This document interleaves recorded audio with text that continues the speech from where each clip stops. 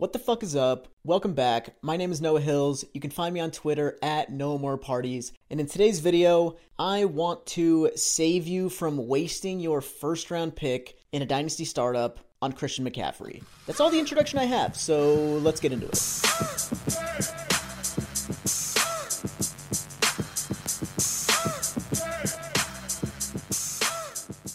Per Dynasty League Football, Christian McCaffrey is currently being drafted as the 12th player overall and the RB5 in single QB dynasty startups. In the last 5 years, the RB5 in PPR has finished with an average point total of 285.7 fantasy points. Christian McCaffrey turns 26 on June 7th. He'll be 26 this entire season. So I was wondering, how often do running backs who are 26 or older post top 5 seasons? So I looked into it. And it's only happened once in each of the last 3 years. In 2021, Austin Ekeler did it. In 2020, Derrick Henry did it. And in 2019, Derrick Henry did it for the first time. Before those 3 times, it hadn't happened a single time since 2016 and since 2012, so the last 10 years in the NFL. It's happened an average of 1.3 times per season. So essentially, it only happens once per year, if that. Although I do think the running back pool skews a little bit older right now, so I think it's decently likely that a running back who's 26 years or older posts a top 5 season in 2022.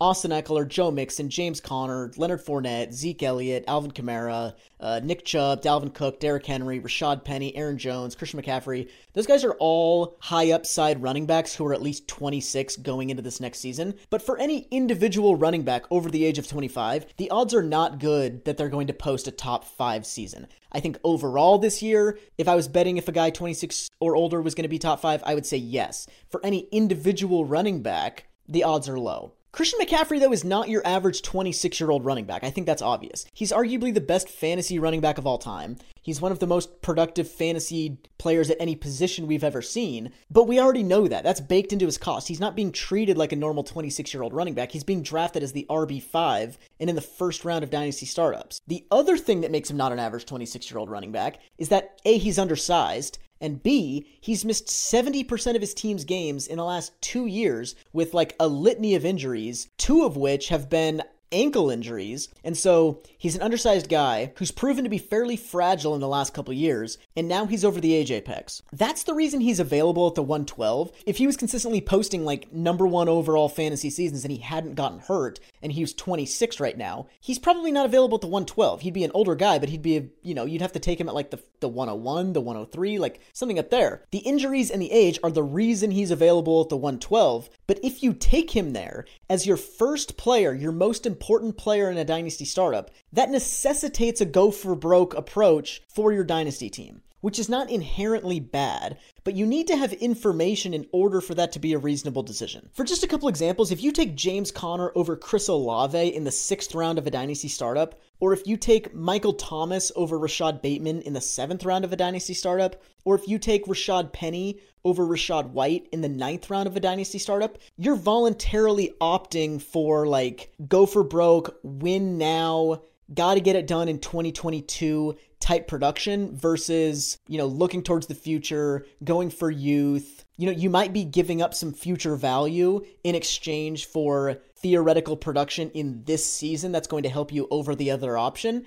And so that's a decision you can make in the 6th, 7th, or 9th round, given that you have information about your team and about the rest of the league that you gained based on what happened in the draft for the first 5, 6, 7, 8 rounds. You're making an informed decision at that point. If you're opting for a win now asset at the 112, you're making a completely uninformed decision about what the rest of the league is going to look like, about what your roster is going to look like, and it backs you into a corner where you have to build a win now roster. Christian McCaffrey does not fit on a rebuilding roster. He does not fit on a middle of the road roster. Christian McCaffrey fits on a contending elite roster that has a chance to win right now. And if Christian McCaffrey's on your team and you don't win in year 1, you're then relying on 27-year-old Christian McCaffrey in year 2. If you don't win that season, you're then relying on 28-year-old Christian McCaffrey in year 3. And then if you're playing a value game, there's virtually zero chance that he's more valuable in 12 months or 24 months or 36 months than he is right now. If you're taking Christian McCaffrey,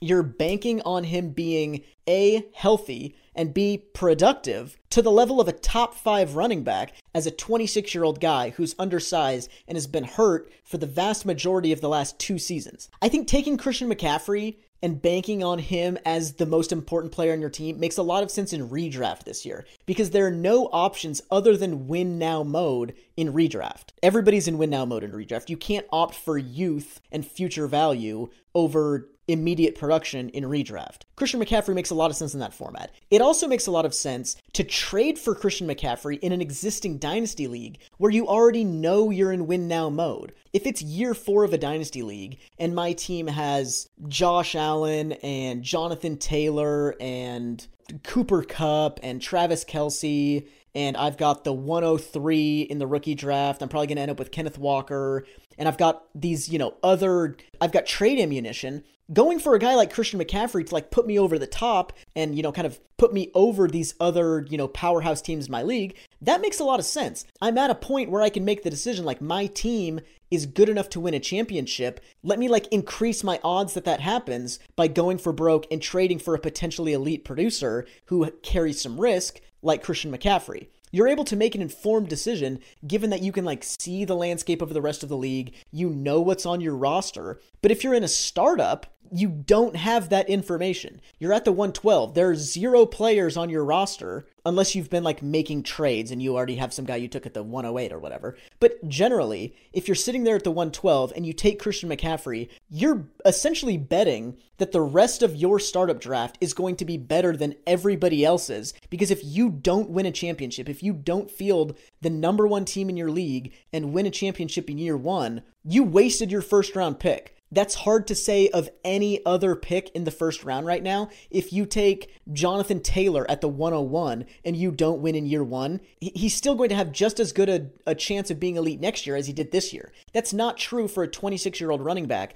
coming off 2 straight injury-riddled seasons. You can't take Christian McCaffrey at the 112 in startups. Trade for him in existing leagues. Take him, in the first couple picks in redraft, but in startups, allow yourself to make informed decisions. Allow value to come to you and decide if you're going to go for broke once you're already 5, 6, 7 rounds deep and you can see that your roster is in win now mode relative to the rest of the league. But at the 112, with no information available to you, do not take Christian McCaffrey in dynasty startups.